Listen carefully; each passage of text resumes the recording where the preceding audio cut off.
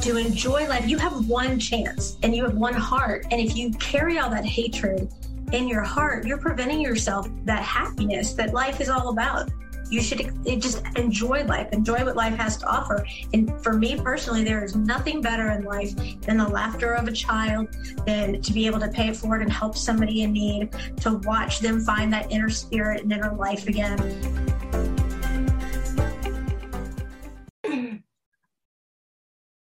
Good morning, good afternoon, or good evening, depending on when you're tuning in. This is a Contagious Smile, where every smile tells a story. We have a gentleman with us who I have to say is on my list of must-haves, and I'm so glad he found the time to come on and talk with us. His name is Guy. I am going to kind of go through his bio through the interview because I just want everybody to realize all that this man has to offer you guys as our listeners. So, Guy, I want to take a moment and thank you so much for finding the time to speak with us today. Oh, my gosh, Victoria, it's such a pleasure to be on here. What you do for your community and everybody that you touch is so vitally important, and I'm so thankful to be here. It's my honor, actually. Oh, thank you. Thank you so much. So tell the listeners a little bit about who you are. Okay. So I started out my career in the United States Army, easily the greatest fighting force on the face of the planet. Quickly transitioned from my job that I started out with into special operations. Did that for a number of years. Got out of the military, didn't do a full 20. Got out of the military into my passion, which was law enforcement. Worked in that a number of years, all the way up to deputy chief of police, sniper, SWAT team, all that, undercover investigations. And then 2004, 2005, 2006, those years, the skill sets that I had learned in the military were highly needed overseas in a little place called Iraq. I don't know if people have heard about that. So I spent some time over there in the desert working on my tan and doing bad things to bad guys as a contractor, mercenary, whatever you want to call it. People I protected overseas that people would know. I protected Toby Keith when he was in Iraq. I protected Jessica Simpson when she was in Iraq. I'm excited about Toby Keith. Yeah, that dude is such a good American. I think more what I had to do, it wasn't protecting the people. It wasn't protecting Toby Keith from people, but it was the other way around. It's protecting people from Toby Keith. he every soldier over there, he wanted to meet every single one of them. And it was so awesome to see that kind of American patriotism, especially in someone who's big and in the Hollywood circles and stuff like that. So it was really, Jessica Simpson, same way. She wanted to meet personally with every soldier, it seemed like. After that, I came back. I got myself shot a couple times while I was doing that and blown up once. So I came back, went back into law enforcement, other than drinking coffee, probably the only thing I'm good at, and did that for a number of years. Then I got another contract. This time I went to Africa on a ship doing sniper operations, long-range shooting for piracy. Then came back from that, did some corporate gigs, worked for Walmart Logistics for a little while on their safety and security planning at their warehouses here in Texas. And now I'm back in law enforcement, and I'm also a business owner. I had a lot of calls from the community, from people that I had worked with in the past that needed safety and security consulting. So I started my own little business. I do that on the secular side, and I also do it for churches on the non-secular side. It's just such a passion for me. And so doing things in the corporate world allows me to do the things in the church world. And I love it. I have to ask, you were blown up? Yeah. So the vehicle got blown up and, you don't sit in there for very much longer after that. It was a level 7 vehicle. So just shaken up a little bit, but we had to get out of it. And so once we did, then, small arms fire started happening from the people that tried to blow us up. So. But you were okay physically? Yeah, it was okay. I went over there knowing, what the risk was, and that was just one of those days. I'm not gonna sit here and lie. We made really good money for that risk, and thankfully I didn't have to cash the check that I had written all the way to include my life. Right. Absolutely. I have to tell you, Gary LeVox from Rascal Flatts did a beautiful video for my daughter about what an inspiration she is. He was the sweetest human being, like just the nicest guy. You would never expect him to be Rascal Flatts or the singer of Rascal Flatts. You would never have guessed that. I mean, I've protected some people that were not that. And I'm fortunate in my life now. I pick and choose who I'm going to do protection for. Especially if we're talking executive protection like that. But yeah, the Toby Keiths of the world, those type of people, it's a joy to do it because they enjoy the people. And so we have to make sure they can do it safely, and it's really nice to see that side of it. Right. We're recording this today, and today is I don't know if you've been following it, the conclusion of the Johnny Depp and Amber Heard trial. And I got a lot of backslash about the fact that I supported Johnny Depp from day one. You got beaten by a man. Yes, I did. But again, as I said pre-interview, that doesn't mean all men are bad. You watch the body language of Amber Heard during the trial. She was falsifying so many things. And the reason I'm mentioning that is every time that the jury came in, Johnny Depp showed sympathy and sincerity to them. When he left every day, he shook every officer's hand and thanked them for their service every single day. And he didn't even know the cameras were there. This is a man who dresses up as Jack Sparrow, goes out to children's hospitals, stand-up guy. But when he testified about the abuse, he looked down, he couldn't look at Amber, he couldn't, you could see the pain. He was a victim of child abuse as well. So I just, the Hollywood stars of that way, just, there's some out there that really do love their fans and are just good people. Yeah, and a lot of times, I've said this before on other podcasts, and I teach this way. You can tell a lot about a person, their character, when the cameras are not around. When they're by themselves, cameras are off, or they don't know cameras are on. You can tell a lot about that person's character by how they treat others around them. Right, absolutely. One of the main reasons I wanted you here today, Guy, is I am one of those people that I just can't get over all of the school shootings that are going on. I just can't. I can't. I think about the one that just happened and my heart breaks for those individuals. I read about a little boy who got shot. He had shrapnel. He covered himself in his best friend's blood and pretended to be dead. And that broke my heart. Like I choked up on that. And everybody else is focusing on, well, the shooter killed his grandmother and then drove his truck and somewhere near the school and then got out with body armor and proceeded into the school, shooting officers on scene. And it took the officers an hour to get in and subdue the guy. But my thought is, and I can't wait to hear what you're saying is on this, when we were in school, we didn't have to worry about that stuff. We didn't ever have to worry about a shooter coming in. Why do you think that this is all going on now? Well, yeah, that's a lot to unpack there. So your audience can't see, but I'm an older guy. If you go to my webpage, you'll be able to see my profile. So I do. What was our biggest risk? We had to do the hide under the desk drills, right, for severe weather, stuff like that. We had shelter in place locations for bomb fallout. That was our biggest risk. And so I'm going to tell you my personal opinion in studying these catastrophes around the nation. Whether you look at Buffalo and you look at Uvalde, you look at Columbine, as you can see the pattern get faster and faster. There's more frequency of these things.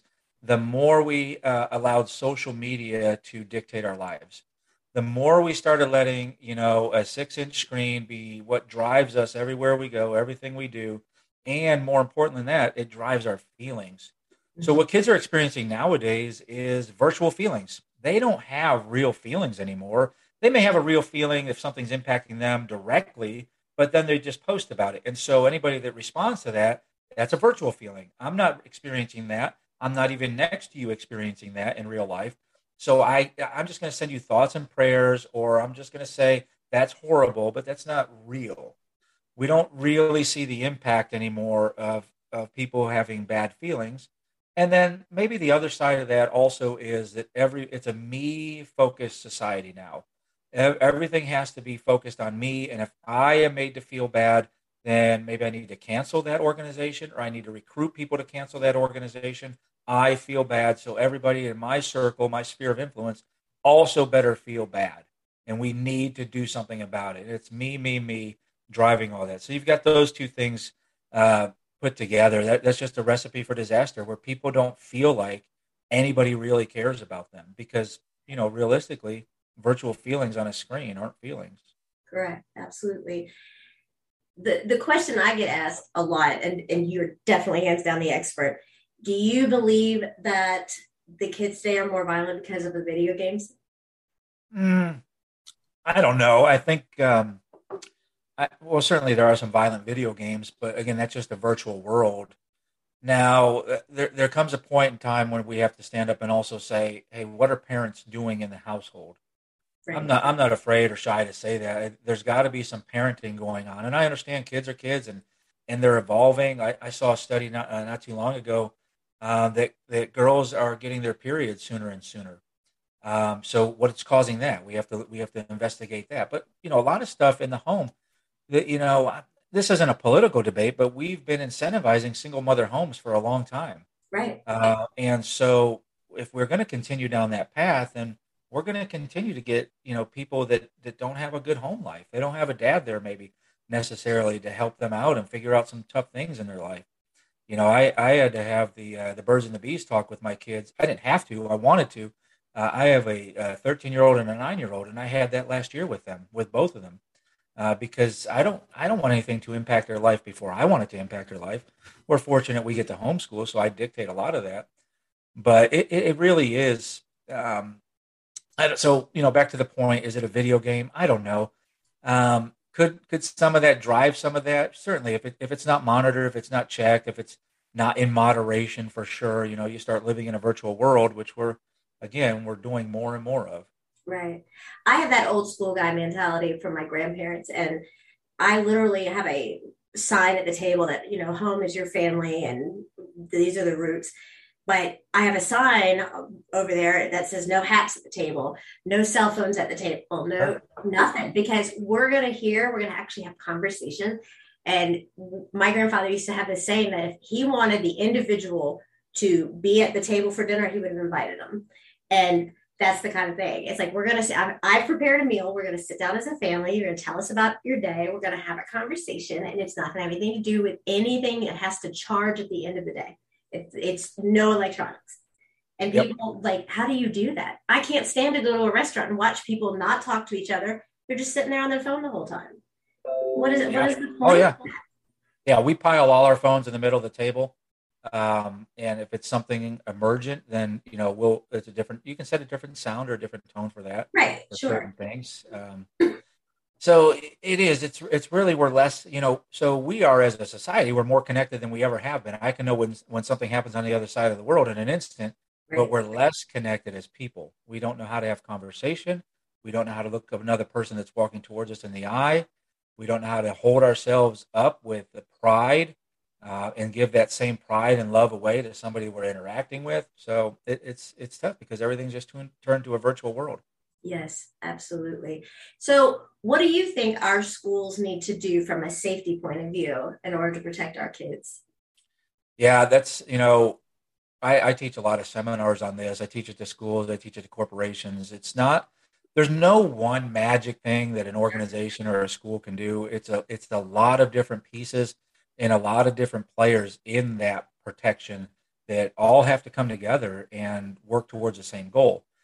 So, in the security world, we work on defense in depth. So we understand what we want to protect, the school, but we work outwards from that on building layers of security that go towards that goal. The best thing any organization can do when they're starting, even if you've been doing it for a while and not just doing it well, is have a good risk assessment.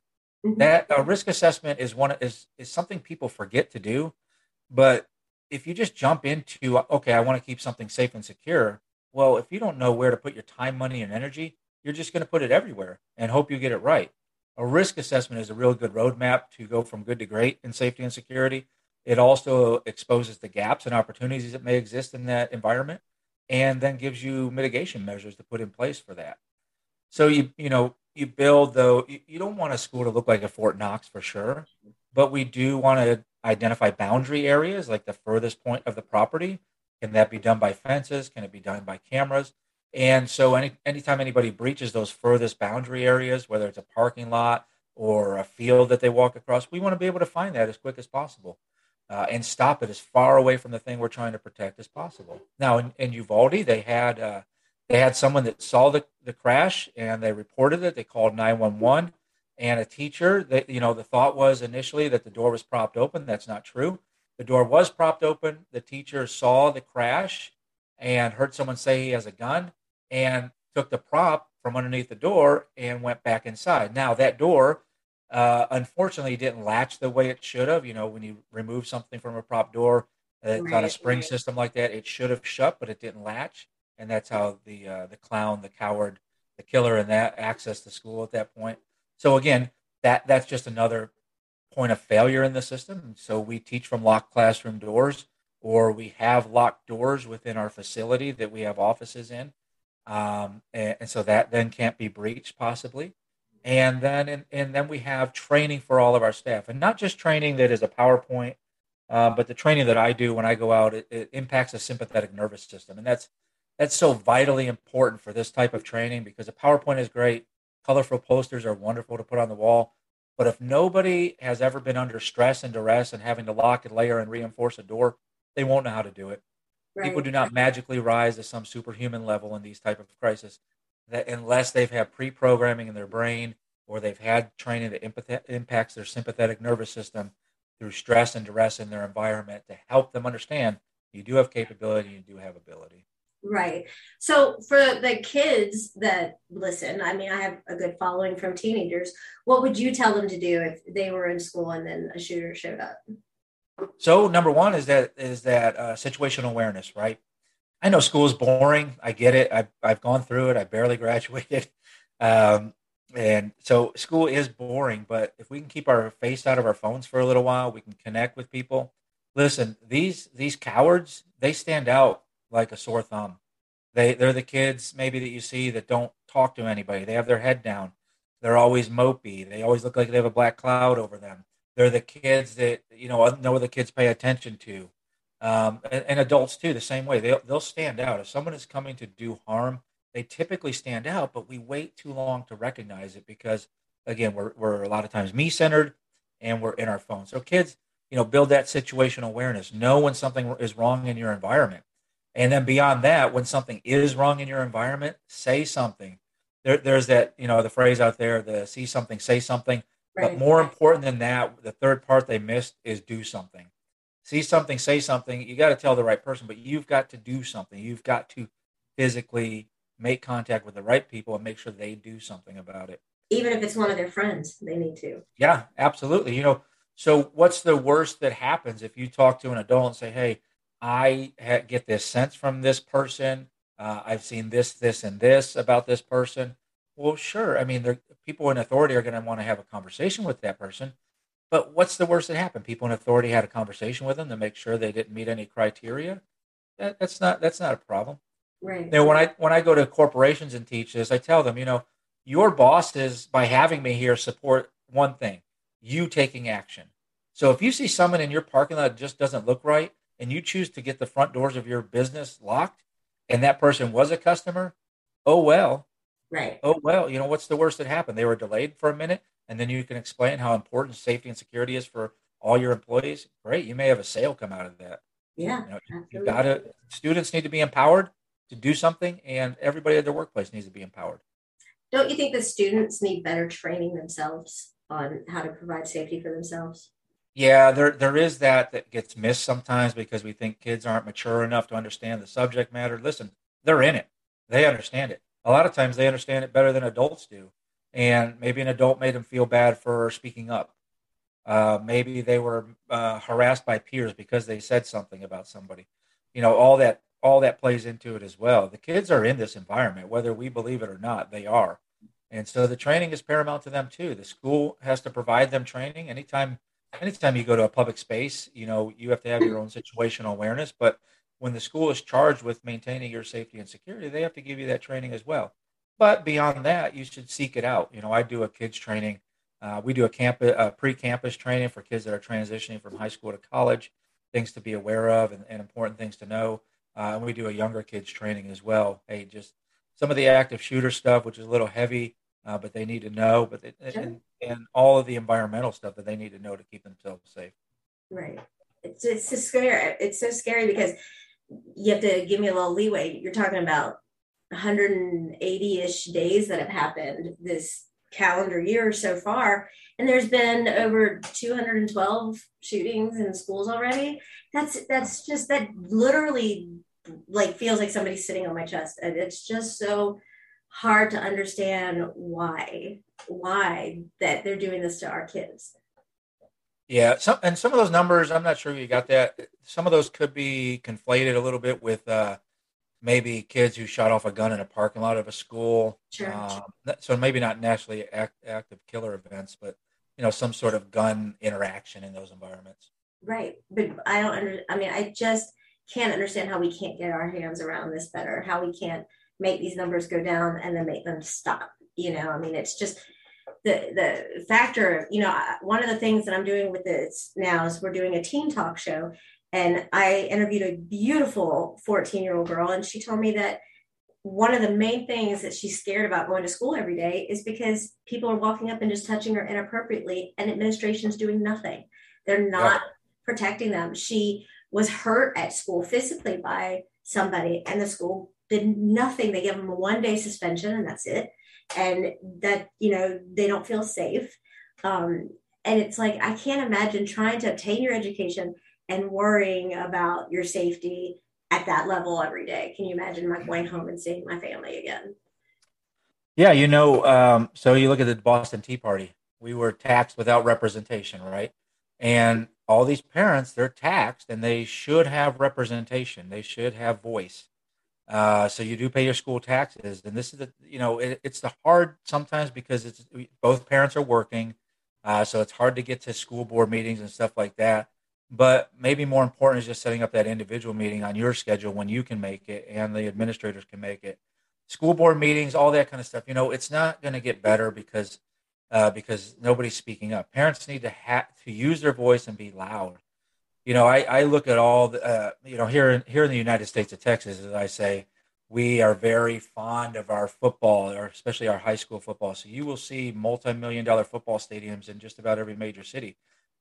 So you spent millions of dollars on football and extracurricular activity, but your $100,000 budget on safety and security is, you're trying to cut more out of that.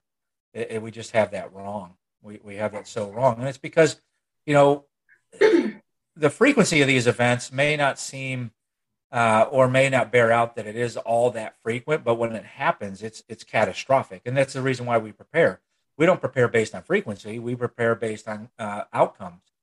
So, these parents need to just start taking their voice and building it louder and louder and say, listen, I don't care if these kids on this football team have new uniforms next year. I do care that they can all be on the field because they're not dead. So what are you going to do, Mr. and Mrs. Administrator and the board?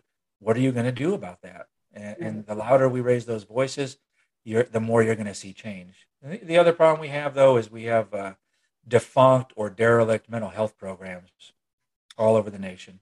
Mm-hmm. Absolutely. Another concern I have is a special needs mom myself is what happens during an active shooter with the special needs department, because some of these kids can't go in a corner. Some of these kids cannot be quiet, and that's not their fault. That is not their fault.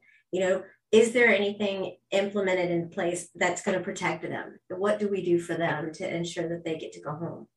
That's a good call out. It's the same with hospitals, right? Nurses don't want to leave their non-ambulatory patients, and same with special needs in school. The teachers have a heart. That's why they're doing it. I don't think they're just thrown into the wolves with no specialized training. And it is definitely a heart-driven mission. It's the same as I see the ladies that work in the church nursery. I don't know how they do that. I don't have that heart. I wish I did, but I don't. So it comes from the heart. So I know they're not going to leave anybody behind. So you have to give them different training. It's got to be different. You have to give them different capabilities and different abilities for that situation. Maybe it's making sure that room can be hardened even more. Maybe it's making sure the kids have something special to do during those catastrophic times. Coloring books that never come out until a special time, toys that don't come out until a special time, and then we have special mats, right? Maybe even those because they're sensitive to sound. Yeah, absolutely. And then we have special mats that are in a special corner of the room that can't be seen by a window. All these type of things have to go into the pre-planning, and that is really the best thing organizations can do is get really good in the pre-planning.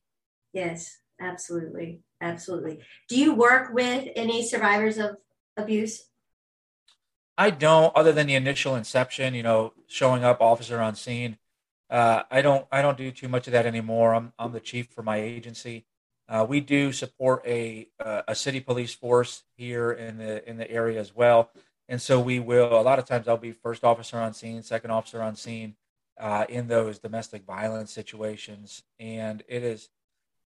I think it's so important as a law enforcement officer. I've kind of evolved over my time, just seeing the needs of people. I'm not going to make any lies about it. I was a hard, rigid officer when I first started. I was one of those guys who always wanted to take down the bad guy, and if I wasn't taking down a bad guy, I saw no need for me to be there.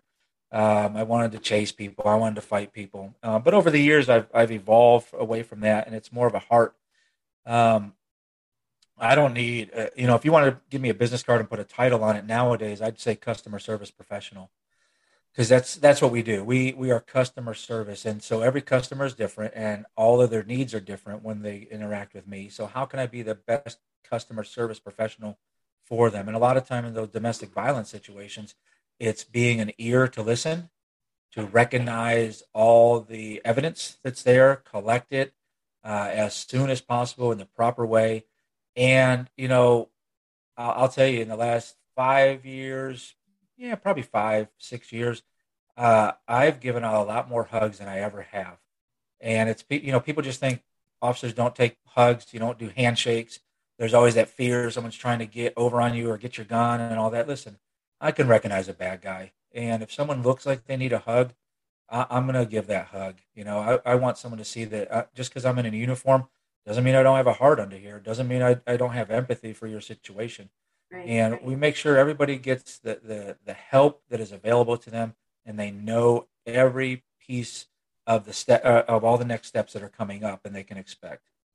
Why do you think that some law enforcement the statistics in law enforcement and military are higher of domestic violence than they Sure. are just the normal civilian sector? And there are plenty of women I've worked with that are afraid to come forward because their spouse is an officer and they know that if they've gone to their captain or watch commander or somebody of that rank, that it's just turned and looked the other way or covered up or forgotten. What do you say to those women? Yeah, it used to we used to have a really big good old boy system. You hear about the thin blue line, and I think that's there's something to that. And I like to think we're forcing those guys out. The good old boy system. It is becoming a more of a profession. Listen, I teach at the Law Enforcement Management Institute here in Texas. I teach leadership, and the first thing I tell students that come through my course is we are not a profession. We're a trade, and that hits hard. That's a gut punch to them who thought they were a profession.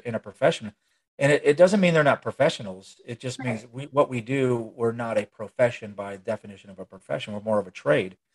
And as we work towards weeding out the bad cops, there are bad cops, the bad supervisors, the bad leaders, we'll be better in customer service. It has to be,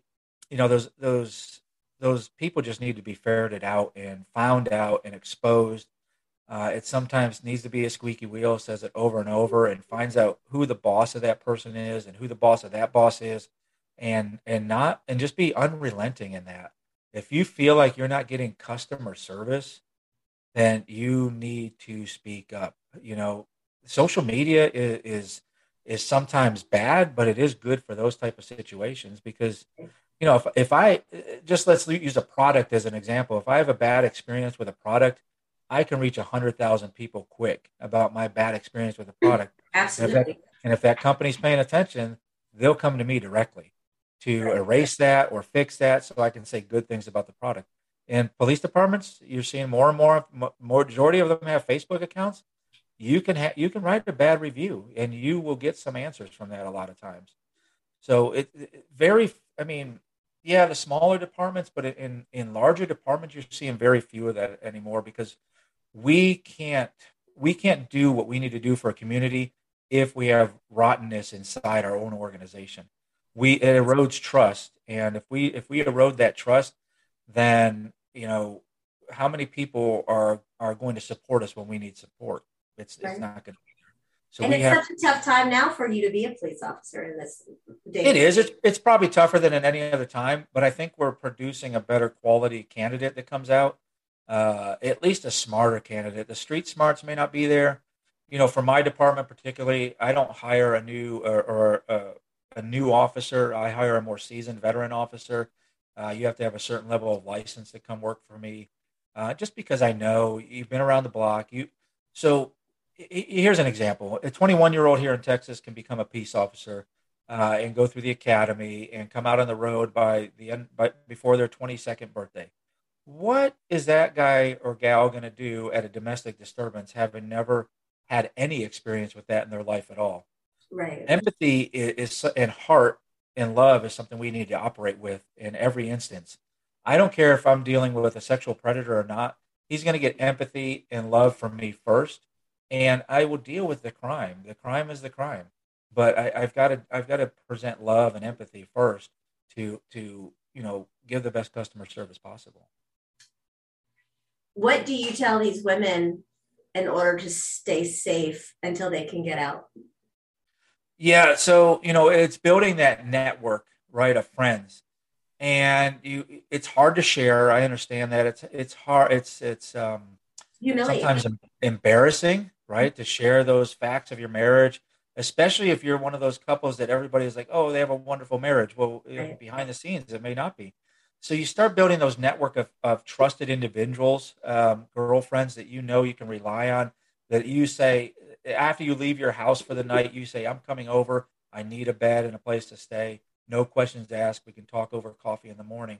So you need to start building that network of those trusted individuals. And those also have to be people that aren't going to talk behind your back. They have to be people that aren't going to gossip about you and say, hey, here she said, she spent the night here last night. Those have to be really trusted friends, even family, if you can get family involved, to be able to do that. It's got to be a network.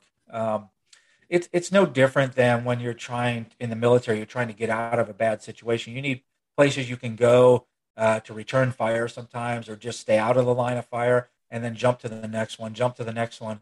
And those support networks should be, boosting you up every step of the way, refilling your gas tank, giving you, your personal gas tank, not necessarily your car, which would be nice though in these days and times. Right. Um, What is but gas out there a gallon right now? Sorry to cut oh gosh, I think I filled up my patrol car at 419 or 430 today. Whew. Yeah, I'm thankful it was out of my budget and not out of my personal. There you go. So those people need to be filling up your heart, filling you up, and giving you positive affirmation in your choices that you're making.